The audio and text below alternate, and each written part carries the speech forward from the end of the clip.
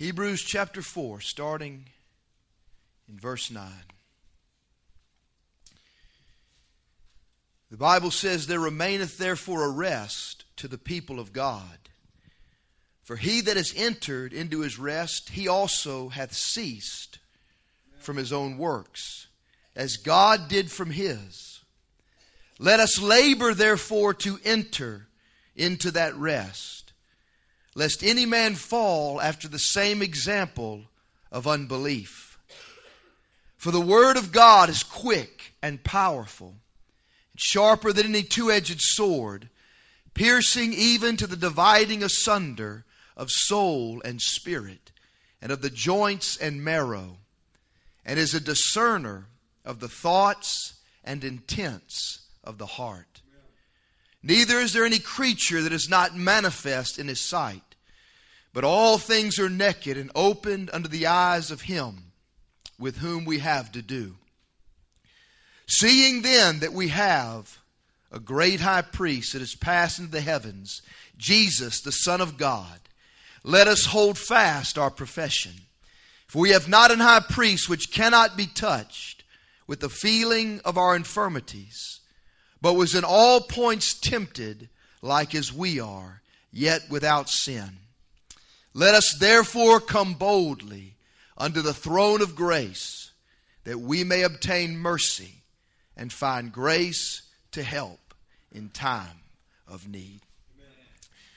Tonight, with the help of the Spirit of God, I want to preach to us on the thought of spiritual or soulish. Pray with me here tonight. Father, we do come, Lord, once again before your throne. Lord, we need to hear your voice. Lord, we need you to speak unto us. Lord, cause your word to go forth tonight. Lord, as a sharp two-edged sword, let it indeed penetrate. Lord, let it divide between soul and spirit. Lord, let it search, let it examine the innermost parts of our being. God, I pray for conviction tonight. Oh, Lord, that you would awaken us to our great need of you. That you would draw us tonight. Lord, that you would work in the midst of your church, within each and every heart. God, meet every need. Lord, that we would all stand perfect and complete in all of your will. That we would be filled with your fullness. Oh God, grant it, we pray. We ask it tonight in Jesus' name. And everybody said, Amen. Spiritual or soulish? That is the question that I want to place before us tonight. What we must understand, saints, is this. Christianity is supernatural. It's not difficult, it's impossible. No man can live the Christian life. It is from the beginning to the end a ministration of the Spirit of God.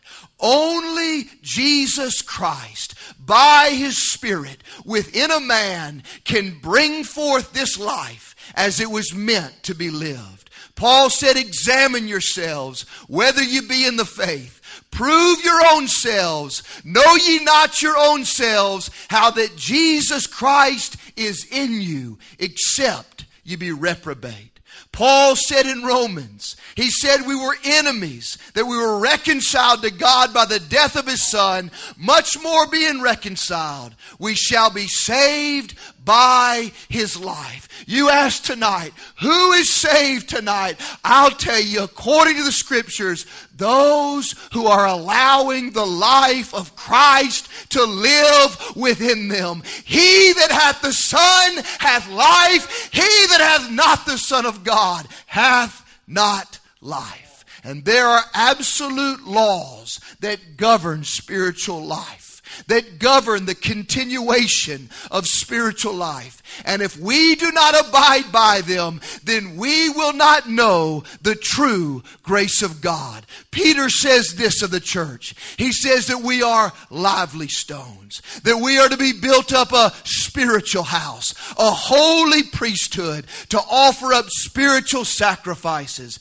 acceptable to God by Jesus Christ. We, as the church saints, are to be a spiritual house made up of individual lively stones, each of us having a personal covenant with God by sacrifice, and each of us coming to supply the measure of life that has been entrusted to us. Thus, you and I, we must be spiritual. Not merely act spiritual or be able to talk spiritual. We must each be spiritual individuals, lively stones from the least to the greatest. Spirituality is not ultimately measured by our reputation amongst men, by our biblical knowledge, by our orthodoxy, our outward appearance, our separation from the world, our faithfulness to attend church, or our ability to expound upon the truth and refute the gainsayer. Oh, these things are good things and necessary things, but these things do not determine the measure of our spirituality. It is rather the measure of the life of Christ that we presently possess by the Spirit of God. How much have I been inwardly conformed to Christ? Robert Murray McCheyne said this. He said, what a man is on his knees before God is what he is. That alone and no more. It was Ravenhill that said, there's three men within all of us. There's the one we think we are. There's the one we want others to think we are. And there's the one that God knows us to be. And that is who we are tonight. Christianity is thus, in essence, the stewardship of divine life. And healthy, mature life has absolute and unmistakable marks. It breathes. It has an appetite. It possesses a sense of responsibility. And it has a fierce will to live. These are the marks. And everyone that is alive and has life has these marks. It breathes. What does that speak about in the Spirit? It speaks of prayer. A man that is alive is a man of prayer. As Leonard Ravenhill said, no man is greater than his prayer life. But prayer is not just to be something that we do from time to time. We are to live in the spirit of prayer. Prayer is to be the very spirit of our lives as we live and walk in communion with God. Perhaps the four greatest words that give our spiritual temperature tonight is the measure of our personal, consistent, intimate, secret prayer. That is the measure of our spirituality tonight. Secondly, there's appetite. An appetite and a hunger for the Word of God. Is the Word of God sweet and precious to you tonight? Do you delight therein, my friend? You know, David said, oh, how I love thy law. It is my meditation day and night. I believe that word oh, it's the biggest little word in the Bible. That word oh, it speaks about an inexpressible spiritual longing. Is there an oh in your spirit tonight regarding the Word of God? You know, if my son Daniel comes to the dinner table and he says, I'm not hungry, it's one of three things. Either he's sick, he's full of something else, or he's dead. Those are the only three options. And if you and I tonight are not hungry for God, if there is no spiritual appetite as we pull our legs up under God's table tonight, it's either because we're sick, we're full of this world, or we're spiritually dead. That is an absolute. Dear one, Do you possess a sense of spiritual responsibility tonight for your family and for this church? Is there a burden upon you to be what God has called you to be, to supply your measure of faith? And is there a radical and a desperate will to live and overcome? You see, within man, there is a drive to live. I read a story about a man out hiking, fell into some crevice, and his hand got trapped in some rocks. And he was there in that crevice for days. Nobody knew where he was. But the will to live within him caused him to take out his knife and cut his own hand off so that he could live. And those that truly have the life of God within them, the Bible says, whatsoever is born of God overcomes this world. And if you have the life of God within you, when you start to see that spiritual temperature begin to cool off, then you will stir and shake yourself. According to these marks tonight, are you alive? Or have you allowed the fire to go out upon the altar of your heart? You see, if a man is going to have abundant life in this hour, he's going to have to fight for it with all of his might. The thief has come.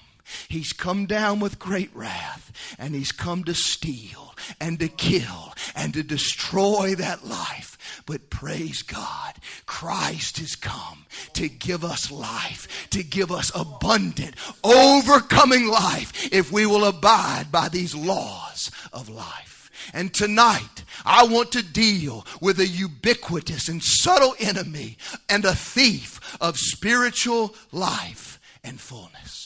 You know, we can look out in the world tonight. We can see there's gross apostasy all around. We see a disesteeming, a rejection of the Word of God as the all-wise standard of life. We see worldliness, sensuality, and sensationalism within the church. We see this cult of bigness, the replacement of preaching of the pure gospel with entertainment and pop psychology. We see the extreme of intellectualism on one hand and emotionalism on the other. The plagues of humanism and pragmatism are rampant. Unbiblical notions of who God is and what Christianity practically looks like. We can all see that. In fact, Jeremiah prophesied this. He says, the days are coming in which they'll no more say the Lord liveth, that brought up the children of God out of the land of Egypt, but the Lord liveth, that brought up and led the seed of the house of Israel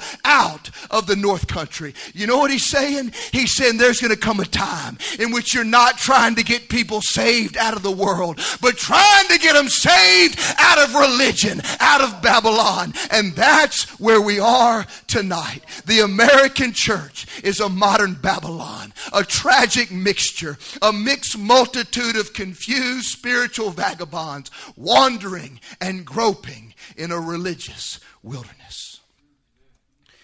But there's always a self-inflicted cause.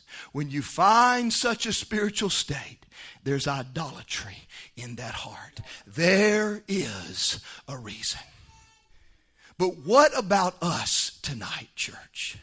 You see, the spiritual individual is not content just to know this. He is grieved and driven to become the remedy himself. This is what spirituality will do. And when we examine ourselves tonight, there are things that plague us as a body. Spiritual inconsistency, up and down, up and down, a spiritual complacency, a dependence upon feelings, a nagging, a lingering carnality in our midst, a perpetual compassing about the mountain of spiritual mediocrity, an above average but a less than full experience in the Spirit. This is what we see when we take a cold, hard look at ourselves tonight. And what is it that hinders us from walking in God's fullness. You know, Paul said in Philippians chapter 1, oh, lend me your ears. He said, this I pray, that your love may abound yet more and more in knowledge and in all judgment, that ye may approve things that are excellent, that ye may be sincere and without offense till the day of Christ, being filled with the fruits of righteousness, which are by Jesus Christ unto the praise and glory of God. The burden of Paul's prayer is that these believers, like us today, would bring glory to God by manifesting the golden fruits of Christ. But he reveals that there is a necessary spiritual condition to such spiritual success. Notice, here is Paul, the man of God, as he says here. He says, I am praying for you that your love may abound.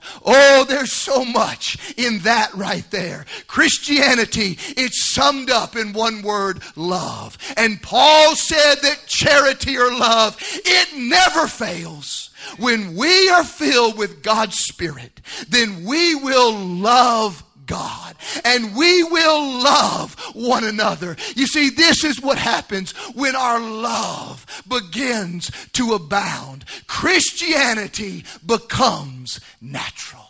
Oh, there's nothing like it. It's so dry and difficult when we don't have that love of God shed abroad within our heart. But when the love of God comes within a soul of man, oh, as it says about Jacob, he served Laban there for Rachel for 7 years, but it just seemed like days because of the love of God in his heart.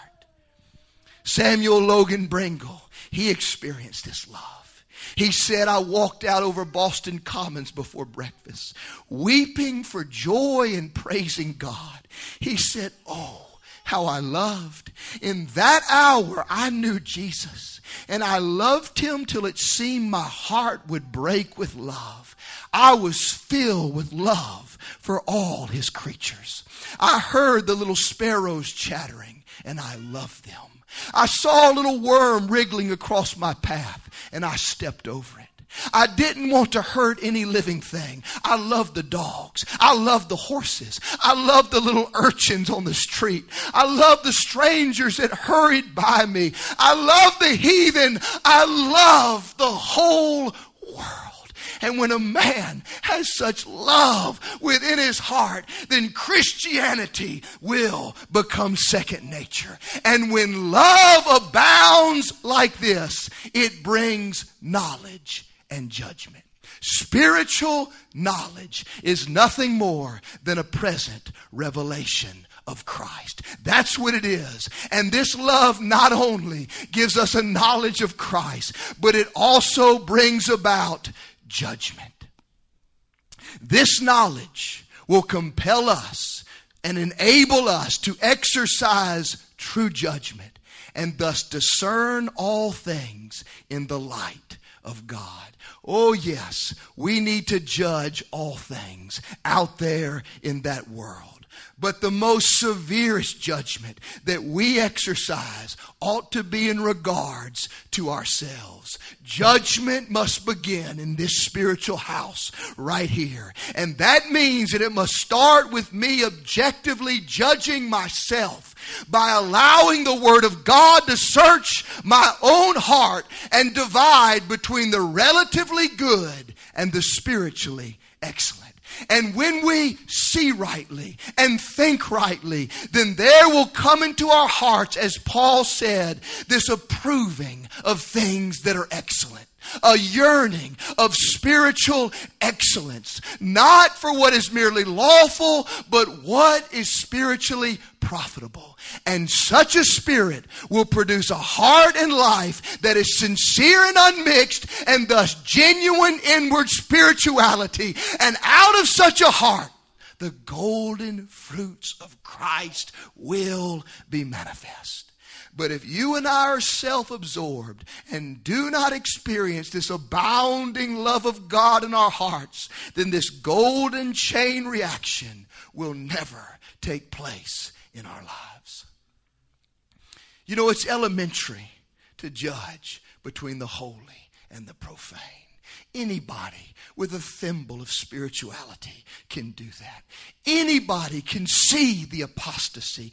Anybody can climb into the coward's castle and become a Facebook prophet.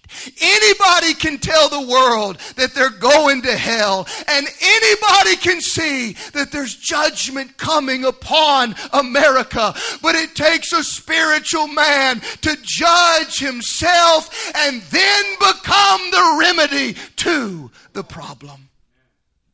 And what we need, church, is a willingness and a desire for God to deeply search us and examine the foundation and the source of our Christianity. You know, as a father, I tell my children, I tell my workers, there's a fine line between wisdom and laziness. And sometimes it takes a father or a boss to make that discernment. There's a fine line between spiritual maturity and apathy. And likewise, there's a fine line between spirituality and religious soulishness. You know, if there is an oak sapling growing up in a flower bed, there's no problem at all to recognize that. But there are some weeds that are so close to the real that it takes great discernment to recognize them. Discernment is not merely distinguishing the difference between right and wrong. It's distinguishing the difference between right and almost right. And you and I must take heed tonight. Paul is here expressing a most significant spiritual essential. And if we are to bring forth such pure fruit, then we must exercise such judgment within our own lives by the Spirit and the Word of God. We must be able by the Spirit of God to distinguish things that differ at a high level of seeming similarity, because the relatively good is perhaps the greatest enemy to God's spiritual best.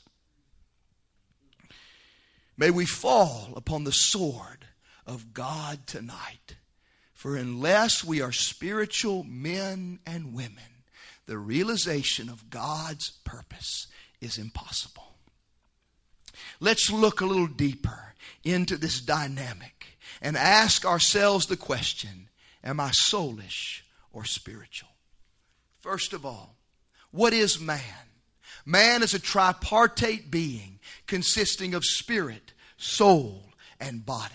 It says in 1 Thessalonians, Paul said, I pray God your whole spirit, soul, and body be preserved blameless. The body is simply the outward physical man by which we're world conscious. The soul, divided up into mind, will, and emotions, is the organ by which we are self-conscious. And the spirit is the faculty through which we are God conscious. Now, man was designed by God to be indwelt by God's Spirit within His Spirit. And man filled with God's Spirit was then to govern his soul and body according to God's law and will, and thus manifest Christ in the earth. Allow me to give you an analogy here tonight.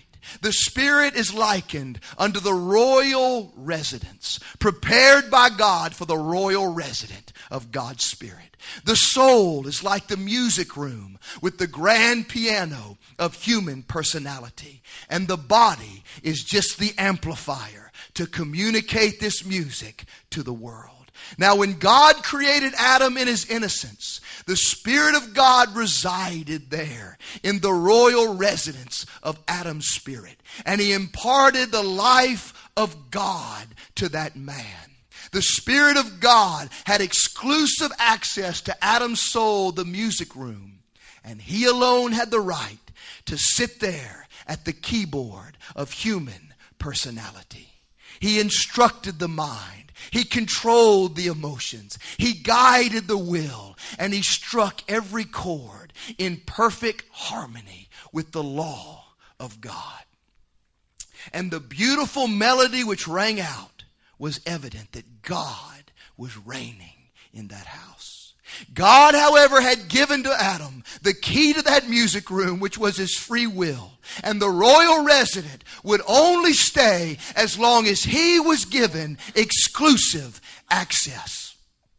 However, one day the deceiver came along and persuaded Adam that he could play the song of God himself. Adam believed his lie. He locked the music room. But the next thing he knew, the flesh had broken in and sat down at that piano and was pounding away on that keyboard. You see, the Holy Ghost governing our lives is the source of all godliness and spirituality. There is no other way. But in the fall, the order was disrupted. Adam's spirit died. The Holy Ghost left, and the soul took over and began to control that man. Adam became a soulish being. Now, you and I tonight, we're not going to allow any Iron Maiden or Billy Joel to be played on our piano. That's for sure. But the temptation that you and I face tonight is this: to believe that we, in our own ability, apart from God, can play the song of God. You know what the song of God is? This is it right here.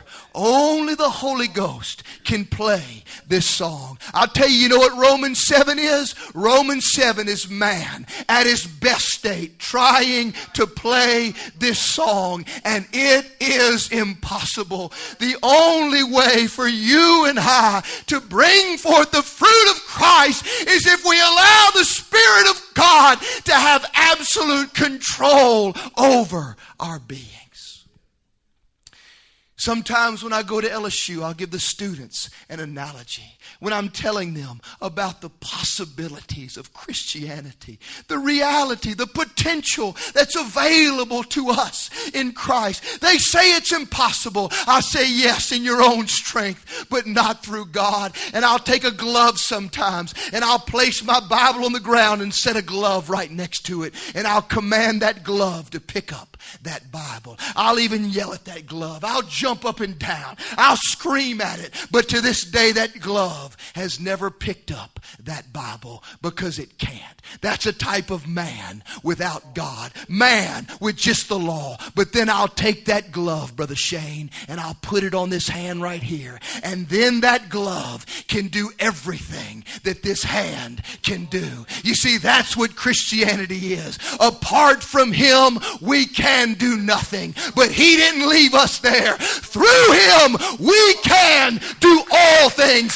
This is the reality of Christianity. Humanity possessed with divinity. We can think His thoughts. We can speak His words. Jesus said we can do His works. And if we will abide in Him, we can walk this earth even as He walked. But that is only going to take place when we lose our life and allow Him to take full and complete control.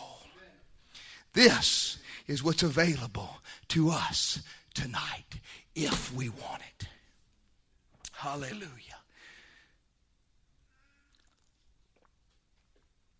According to the Scripture, there are three classes of man. There's the unregenerate who are dead to God.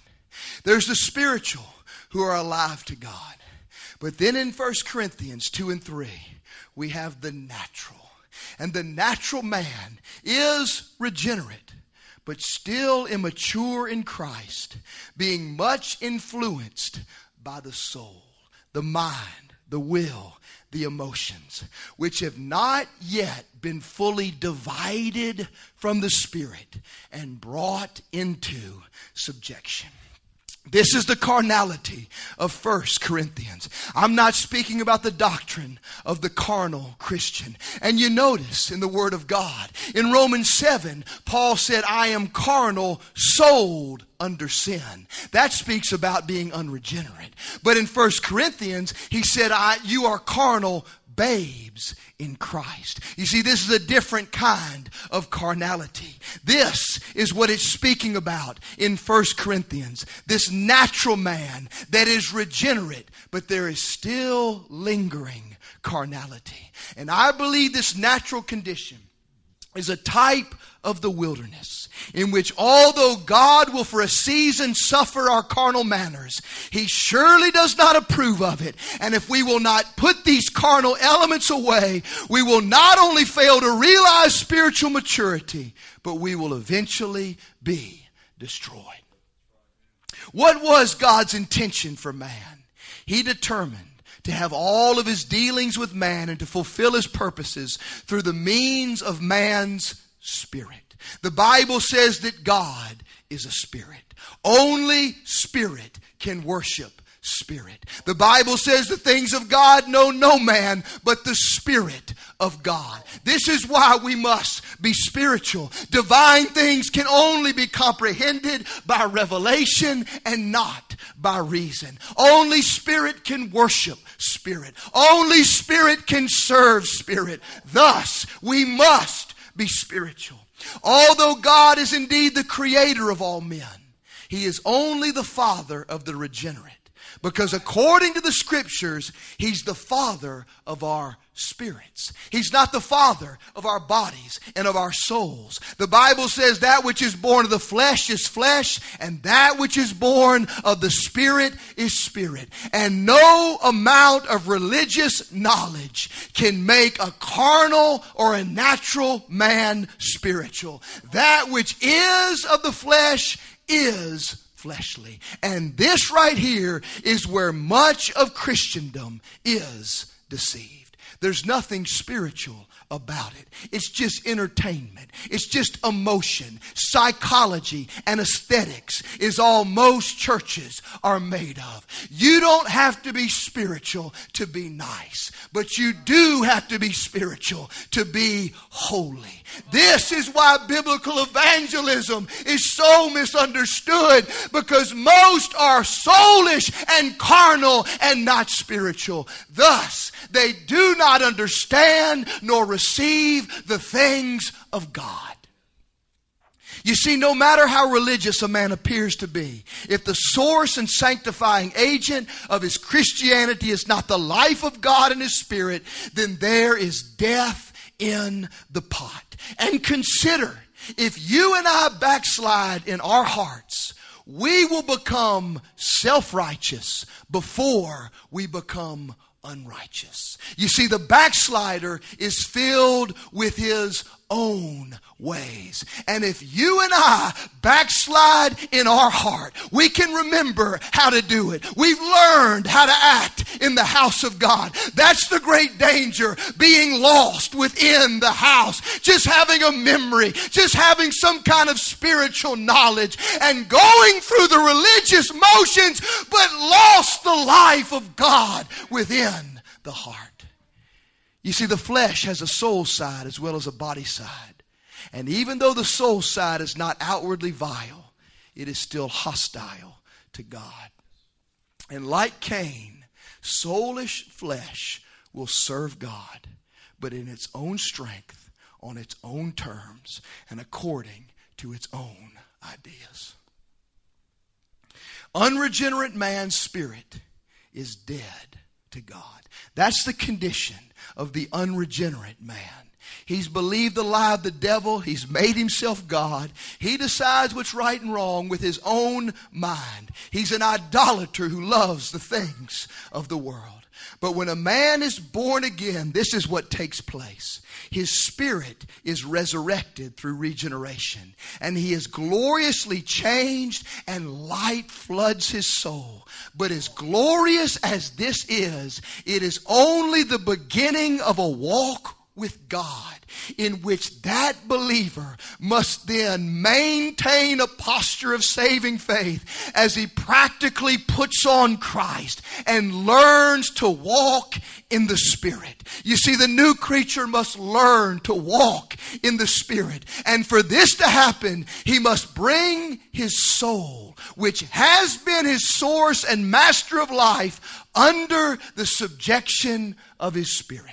You see, our salvation must be worked out from sinner to circumference. The newborn babe, he must learn a whole new way to live. There must be a radical renewing of this mind. His reason and his feelings and his personal preferences must all be replaced with God. The Bible says if any man be in Christ, he's a new creature.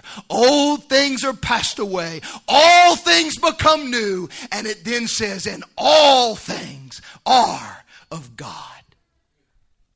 Now remember, the soul or the self is not intrinsically wicked. It was created by God for a purpose and is good in its place. Jesus had a soul or a self. He said, of mine own self, I can do nothing. Thus the self is not intrinsically wicked. And Jesus said that we are to deny ourselves. You see, flesh is to be crucified, but self is to be denied. Self only becomes wicked when it is submitted to the flesh and used to gratify one's own sensual passions. Thus, it is not sinful to use our intellect. God forbid. We're to love God with all of our mind. It's not sinful to have emotions and to exercise our wills, but they can never be the source of our life or our master. You see, the immature believer, he's tossed to and fro, up and down. Why is this? Because he's still governed by his soul, and he has not yet learned to walk in the Spirit and bring his soul under subjection, standing upon the Word of God. When I was young in God, I can remember I'd be condemned because I wouldn't feel forgiven if I sinned. And I'll never forget one day, I was just crying out to God, and the Spirit of God spoke to my heart, and He basically said this. He said, how dare you exalt your feelings above my word? I told you, if you confess your sin, I'm faithful and just to forgive you. Now you believe my word and you stand there. And as soon as I trusted His word and I rejected my feelings, then liberty came in to my heart. You see, I was learning to walk in the Spirit.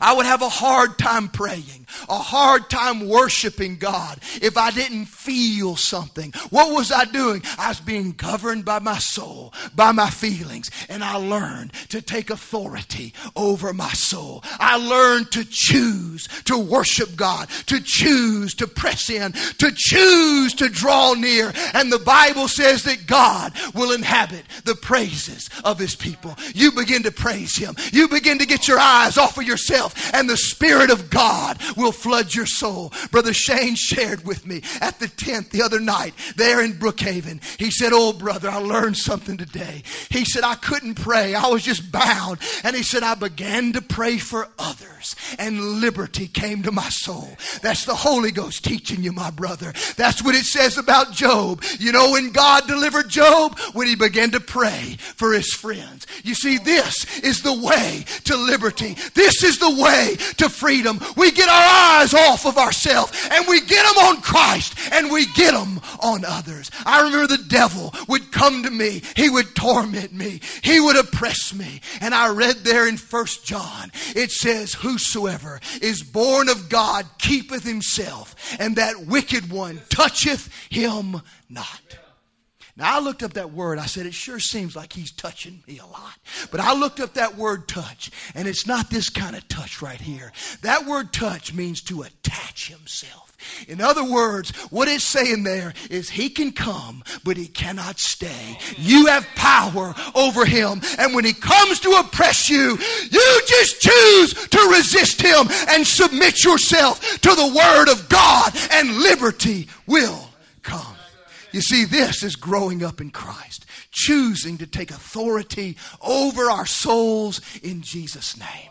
Look at David. This is what he's doing in the Psalms. He's saying, why are you cast down, O my soul? What's wrong with you, in other words? Why are you disquieted? And he commanded his soul. He said, soul, hope in God. It says in Psalm 103, here he is, he's talking to his soul. He says, bless the Lord, O my soul, and all that is within me. Bless his holy name. What's he doing? He's taking authority over that soul. Paul told Timothy, he said, you stir up the gift that's in you. That gift is in you. That grace is there. That life is available. You just got to stir yourself by faith and lay hold of it. It's right there if you want it. We see David encouraging himself in the Lord. You see, this right here is the essence of spiritual warfare. This is how we grow up into Christ. And I am convinced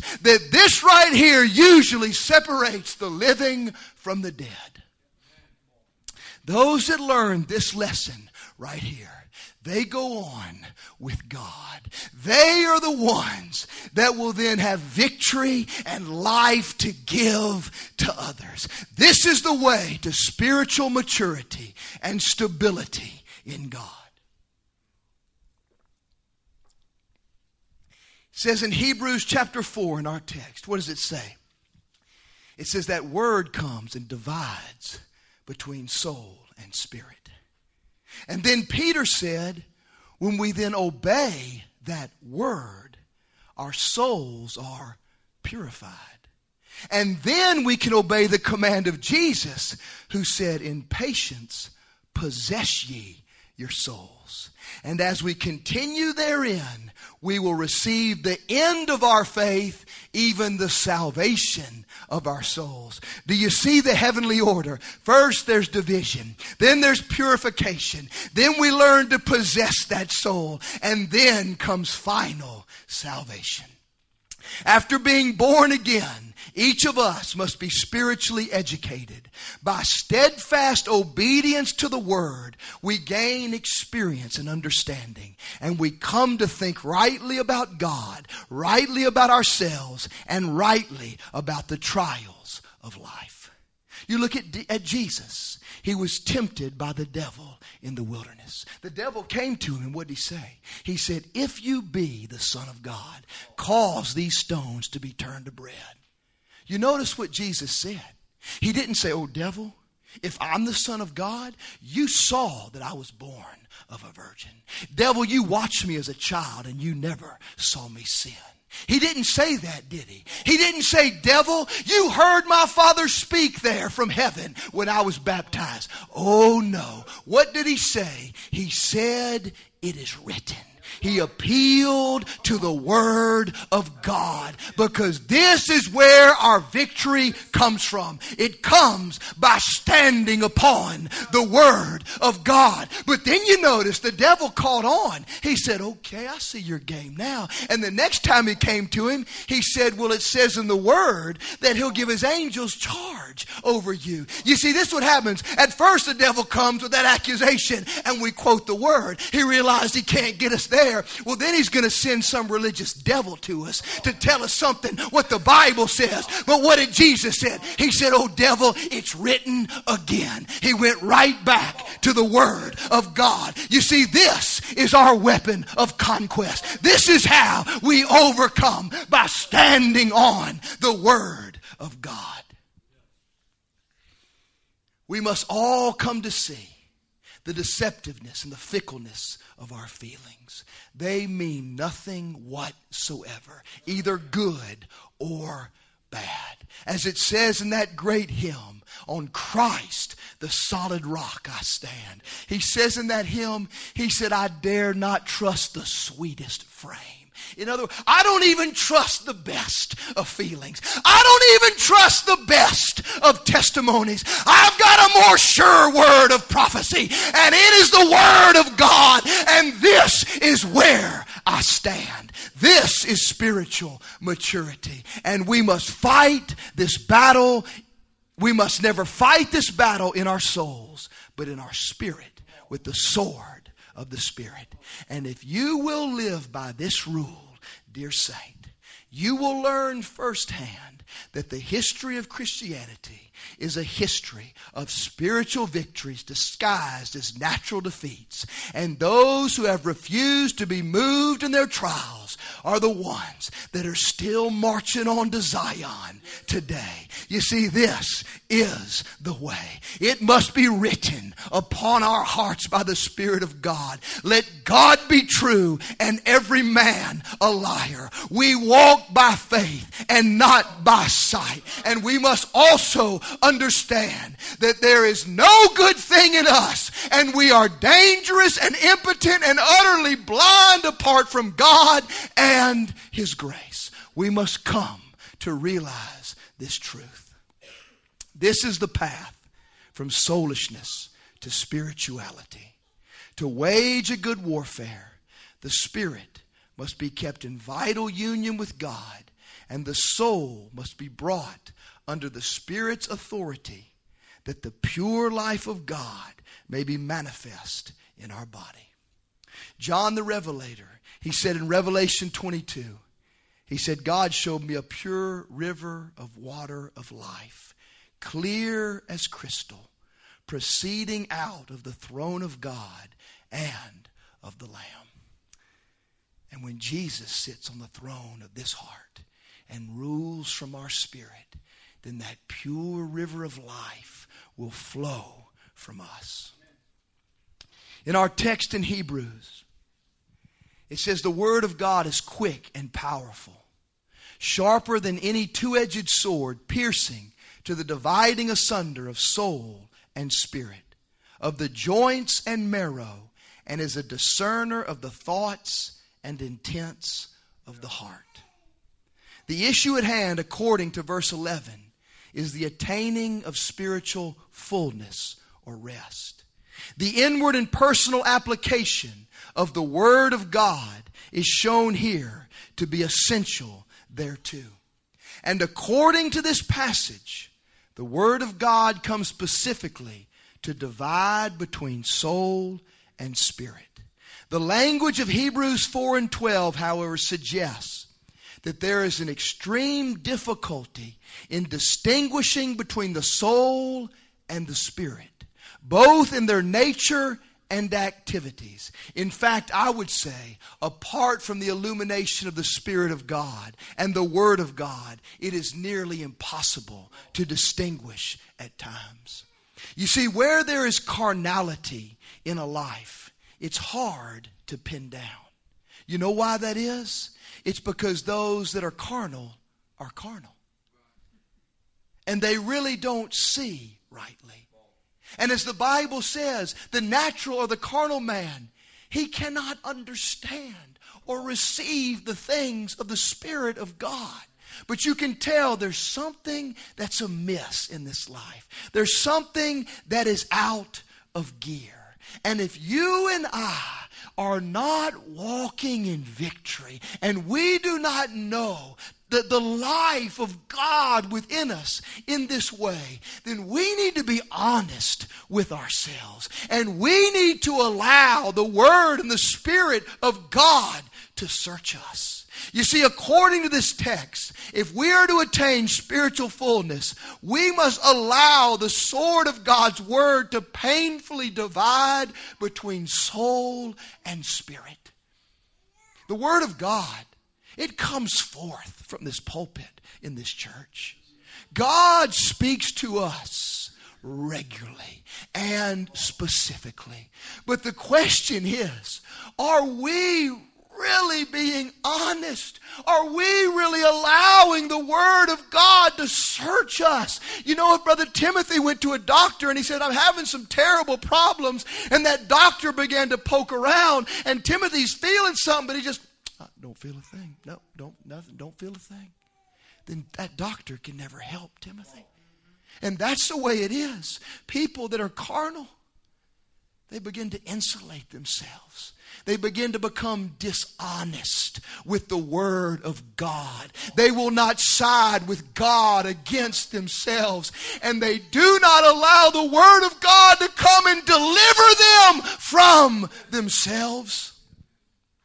You see, according to the text, if we are to attain spiritual fullness, we must allow the sword of God to penetrate and divide between soul and spirit.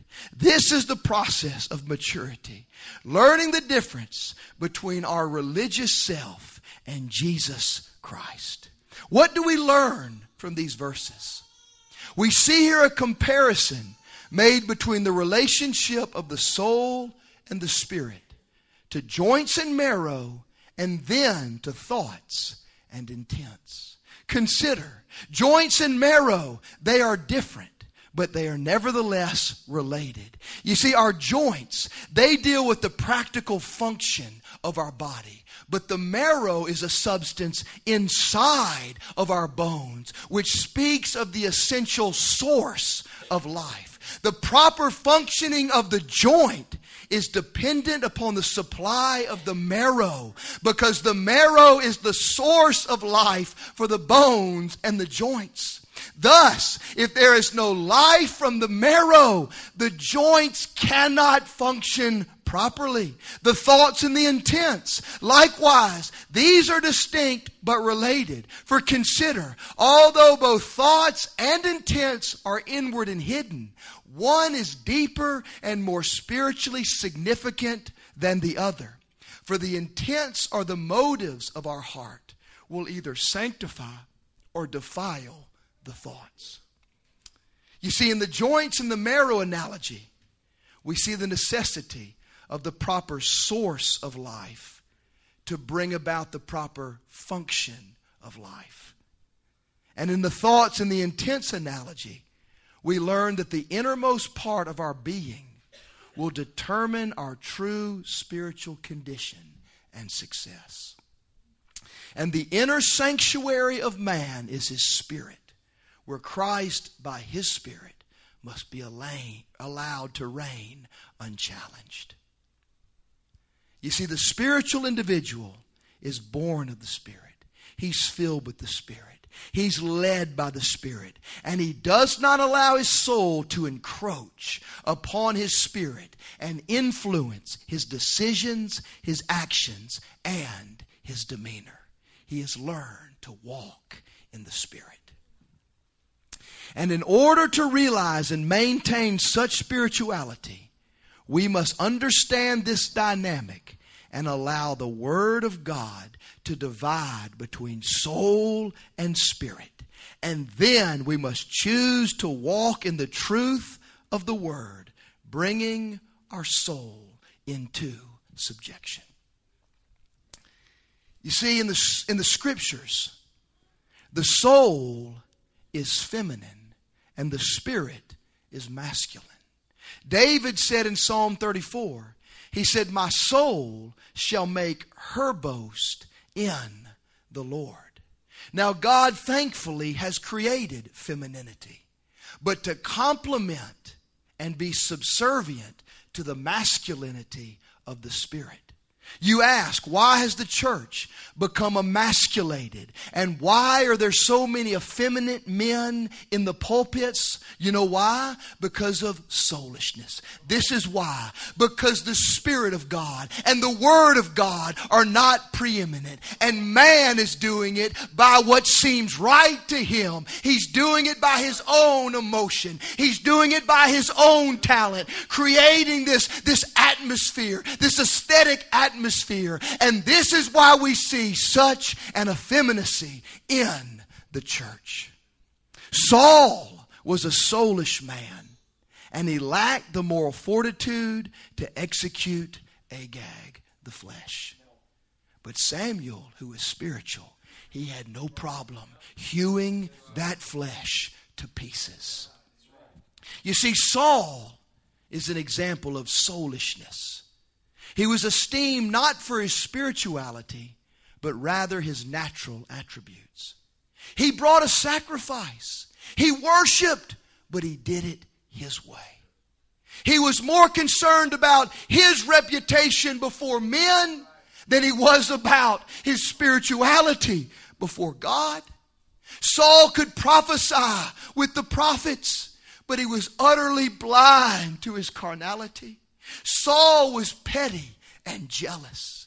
He executed rash decisions and harsh judgments. And what was the cause? He rejected the word of God through his authority. This is why Saul was a soulish individual. And beloved, we must examine ourselves tonight and ask, what is the source of my religious activity? You see, God's standard of judgment is not good and evil. His ultimate standard is flesh or spirit, because religious people can do good things in the flesh. So how can we judge ourselves tonight? What are the fruits of the soul? We can find it here in the letter of Paul to the Corinthians as he addresses this malady. Now think about this. The first letter to the Corinthians was written. Do you know why? Because a delegation of believers presented a letter to Paul requesting instruction on certain issues. These are people that had a spiritual curiosity. That's why it says in 1 Corinthians 7:1, Paul said, now, concerning the things whereof you wrote to me, it is good for a man not to touch a woman.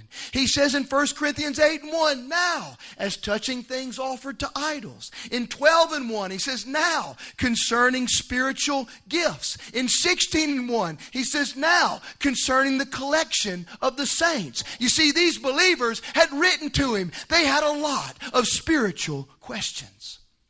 But with apostolic wisdom, the great apostle corrects their heart before he instructs their heads. You see, this is always the way of the Spirit. Spirit comes before letter. You know, I used to have a man, his name was John Wren. Some of you may remember him.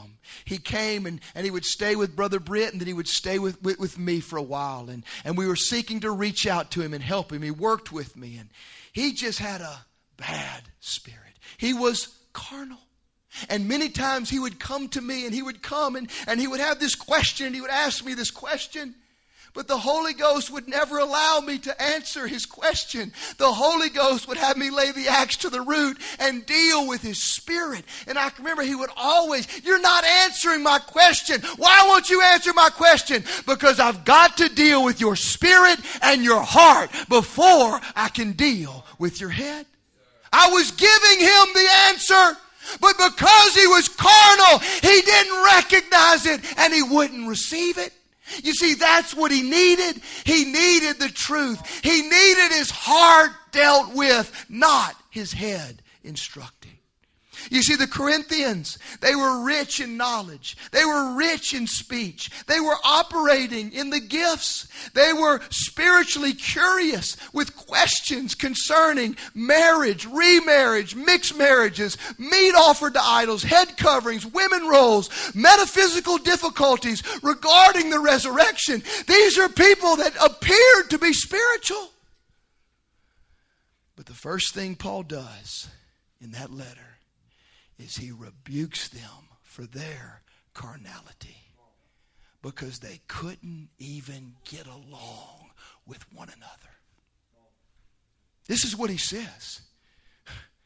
He says, brethren, you've written to me, but I can't speak to you as spiritual, but as unto carnal, as babes in Christ.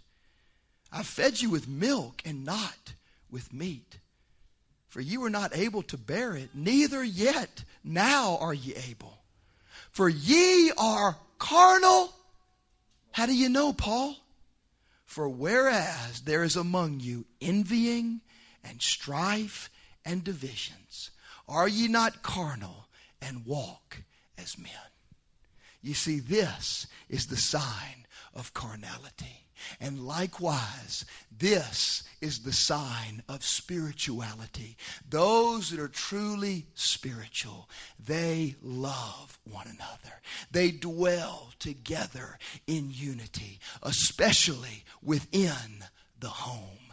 That is the true measure of our spirituality right there. I love what James Stewart said. He said, revival is living the Christ life in the home. Because that's the hardest place to live it. You see, there may be angelic eloquence, vast knowledge, orthodoxy, fiery zeal, but it is all defiled and rejected by God if the golden grace of spiritual love is missing. And when there is carnality in the pot, personal spiritual progress is impossible.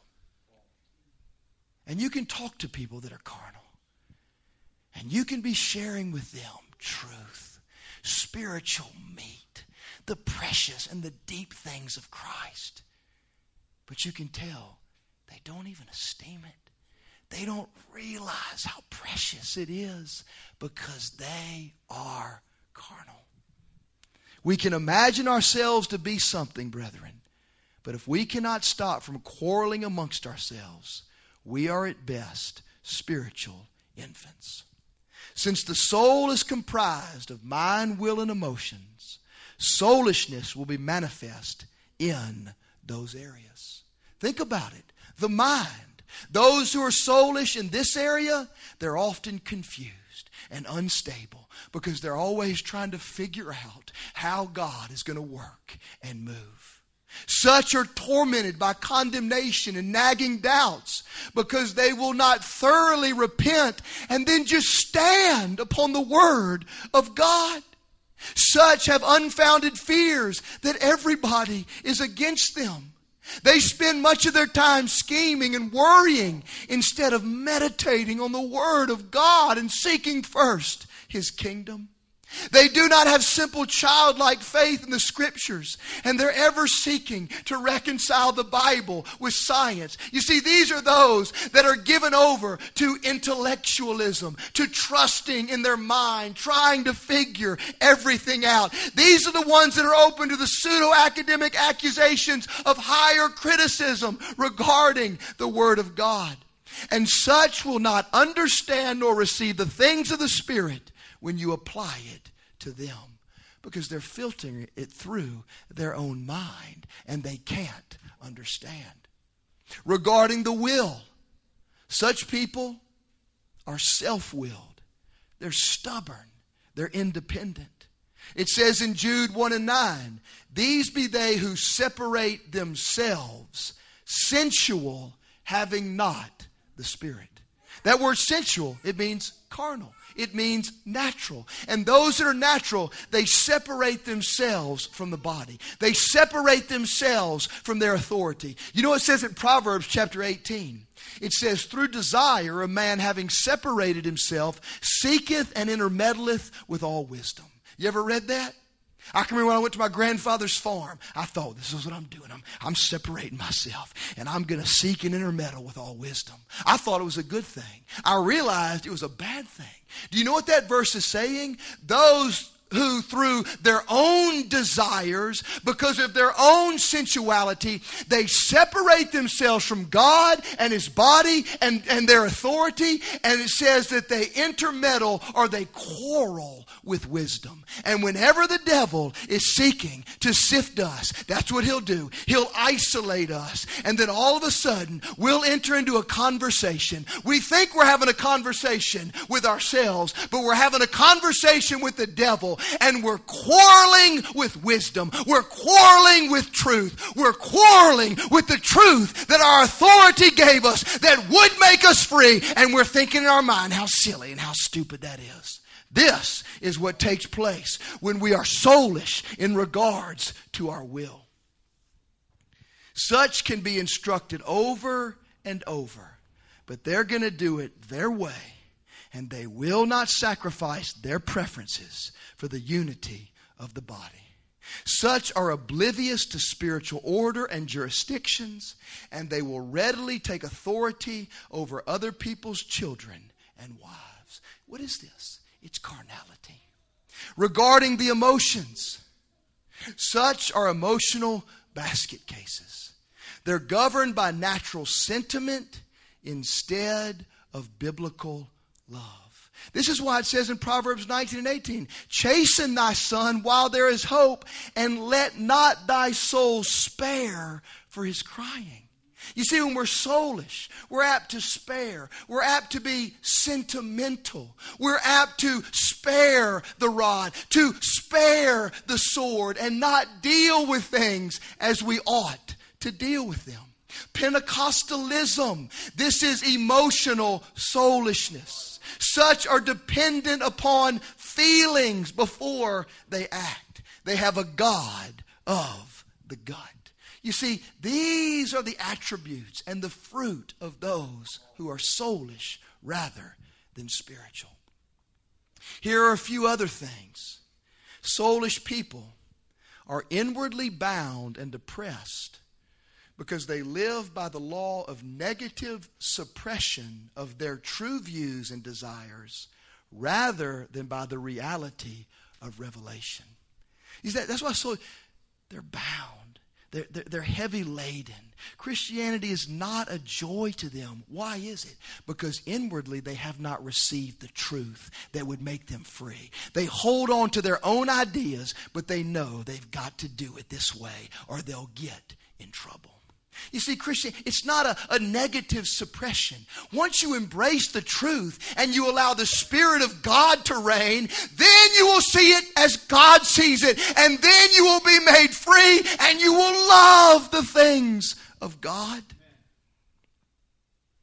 Such have no spiritual strength or sight because they refuse to lose their lives.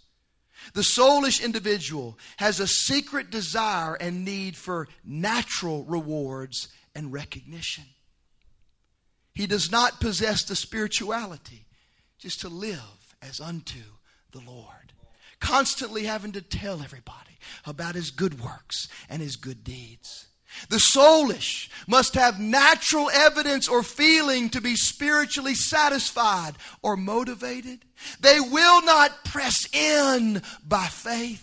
And they are unstable as water because they're always consulting their souls regarding their spiritual condition. The soulish is driven to be right rather than to have a right spirit.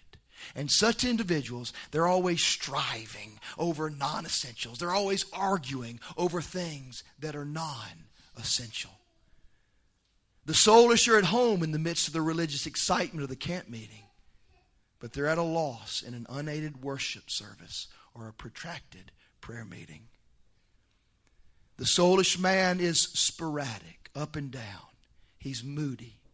The soulish are dogmatic regarding their own opinions, preferences, and non-essentials, oblivious to the weightier matters of spirituality and order, which they violate in the name of being right and having their own way. The soulish are sensual. This is why we see such an infatuation with music in our generation. It's because people are soulish. The more spiritual you get, the more you'll see music for the reason God gave it. And that's a medium to worship God and not to entertain us. And the more you will become word saturated, the more you will love to listen to the Bible rather than music. You see, this is the difference. The soulish are ever being stirred, but they remain unchanged. They are independent and aloof. They never really come in and become a part. They mistake fleshly sentiment for biblical love, human assertiveness for heavenly authority, curiosity for hunger, and emotional tantrums for spiritual zeal. And finally, the soulish individual despises correction. When you come to them and you correct them, I tell you what, they won't receive it and embrace it. You know what they'll do? They will either justify themselves or they will accuse you and start trying to disciple you and tell you what you ought to think and the way that you ought to live and the way that you ought to disciple them. You see, this is the mark of someone that is not spiritual but soulish. What is the problem? There's a mixture. There's soul and spirit. They have not totally lost their life. They have not allowed the Word of God to come and to slay their idols and their opinions and their preferences. This is what is taking place. There is this unholy mixture, an earthly rather than a heavenly fountain that defiles the water of life that would come through their well. So what is the remedy?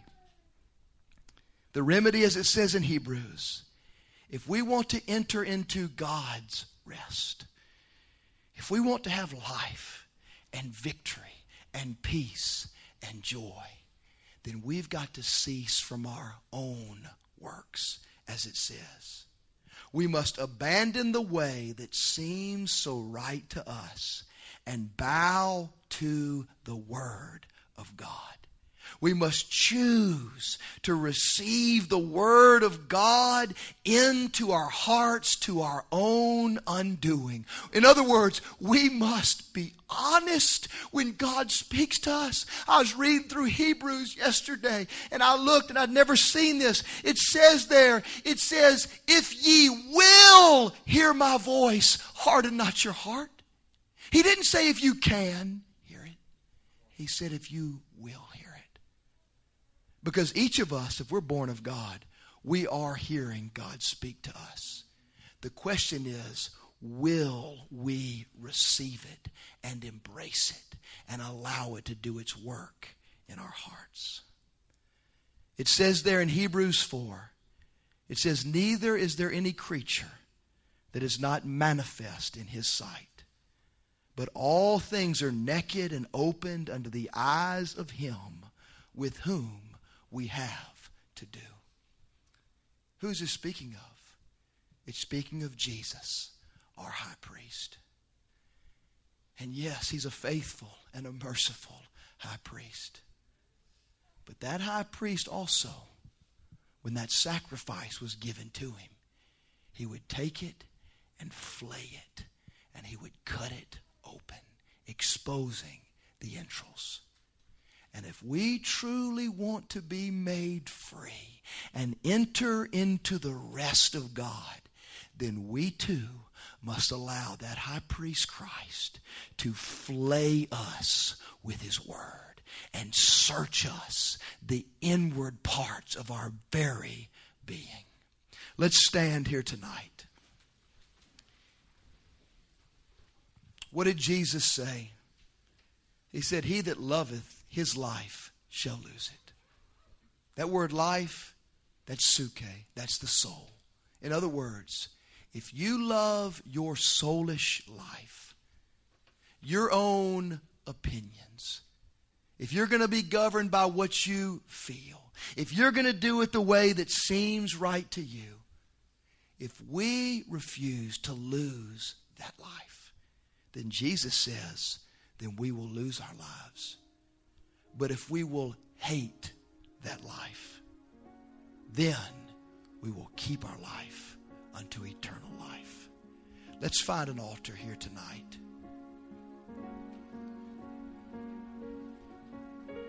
There is a rest to the people of God. Jesus says to you tonight, come unto me, all ye that labor and are heavy laden, and I will give you rest. Take my yoke upon you and learn of me, for I am meek and lowly in heart, and ye shall find rest unto your souls. There is rest, saint of God, but it's only through the way of the cross. Oh God. Lord, apply your word to each of our hearts tonight. Divide between soul and spirit. Lord, search us with your candle. Lord, grant us spiritual courage to come into the light, to desire to know what you think, to desire to see ourselves as you see us. Lord, that we would not be content with spiritual mediocrity. Oh God, let that love, that divine love, be shed abroad within our hearts. Lord, that our knowledge and discernment, that it might work rightly, that we, Lord, might approve things that are excellent.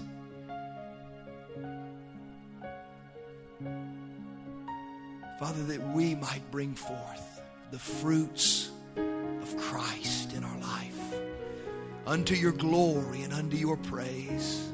Oh God, deal with each and every heart here tonight. Accomplish your purpose. In Jesus' name.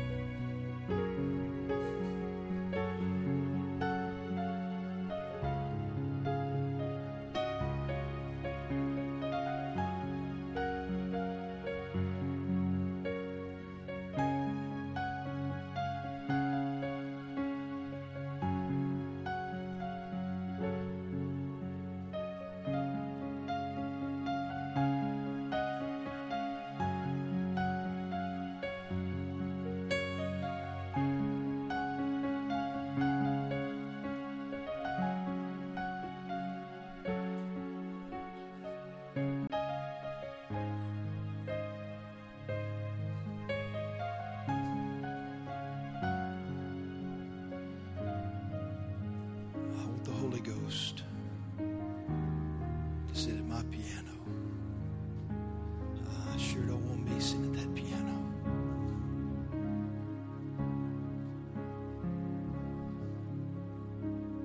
You know, you read in Romans chapter 6, and here's the remedy right here. It says, "Reckon ye also yourselves to be dead indeed unto sin, but alive unto God through Jesus Christ our Lord. Let not sin therefore reign in your mortal body, that ye should obey it in the lust thereof. Neither yield ye your members as instruments of unrighteousness unto sin, but yield yourselves unto God, as those that are alive from the dead, and your members as instruments of righteousness unto God." You see, we want to yield our members unto God before we're willing to yield ourself unto God. And as I said, the self is the soul. And the self or the soul is not intrinsically evil or wicked. It's who we are. It's our mind, will, our emotions. But what it says here is that once we understand that through the gospel, our old man, that flesh, was crucified with Christ. And now because of that, that body of sin, that union between our soul and the flesh has been rendered inoperative. The soul has been set free now. And now, through grace, we can yield ourselves to God. I can yield my mind to God. It can be renewed. I can think His thoughts. I can yield my emotions and my affections to God. I can meditate on His Word. I can think upon Him instead of meditating on the things of this world. I can yield my will unto God. And you see, when a man does that, when he yields himself, his soul, he yields his mind, he yields his emotions and affections, he yields his will, he gives it all to God, then God will sit down at the piano of that life and He will play the law of God. And there will be rest and there will be victory in that life. This is God's way, and there is a rest available to us. But to find that life, we got to lose this life.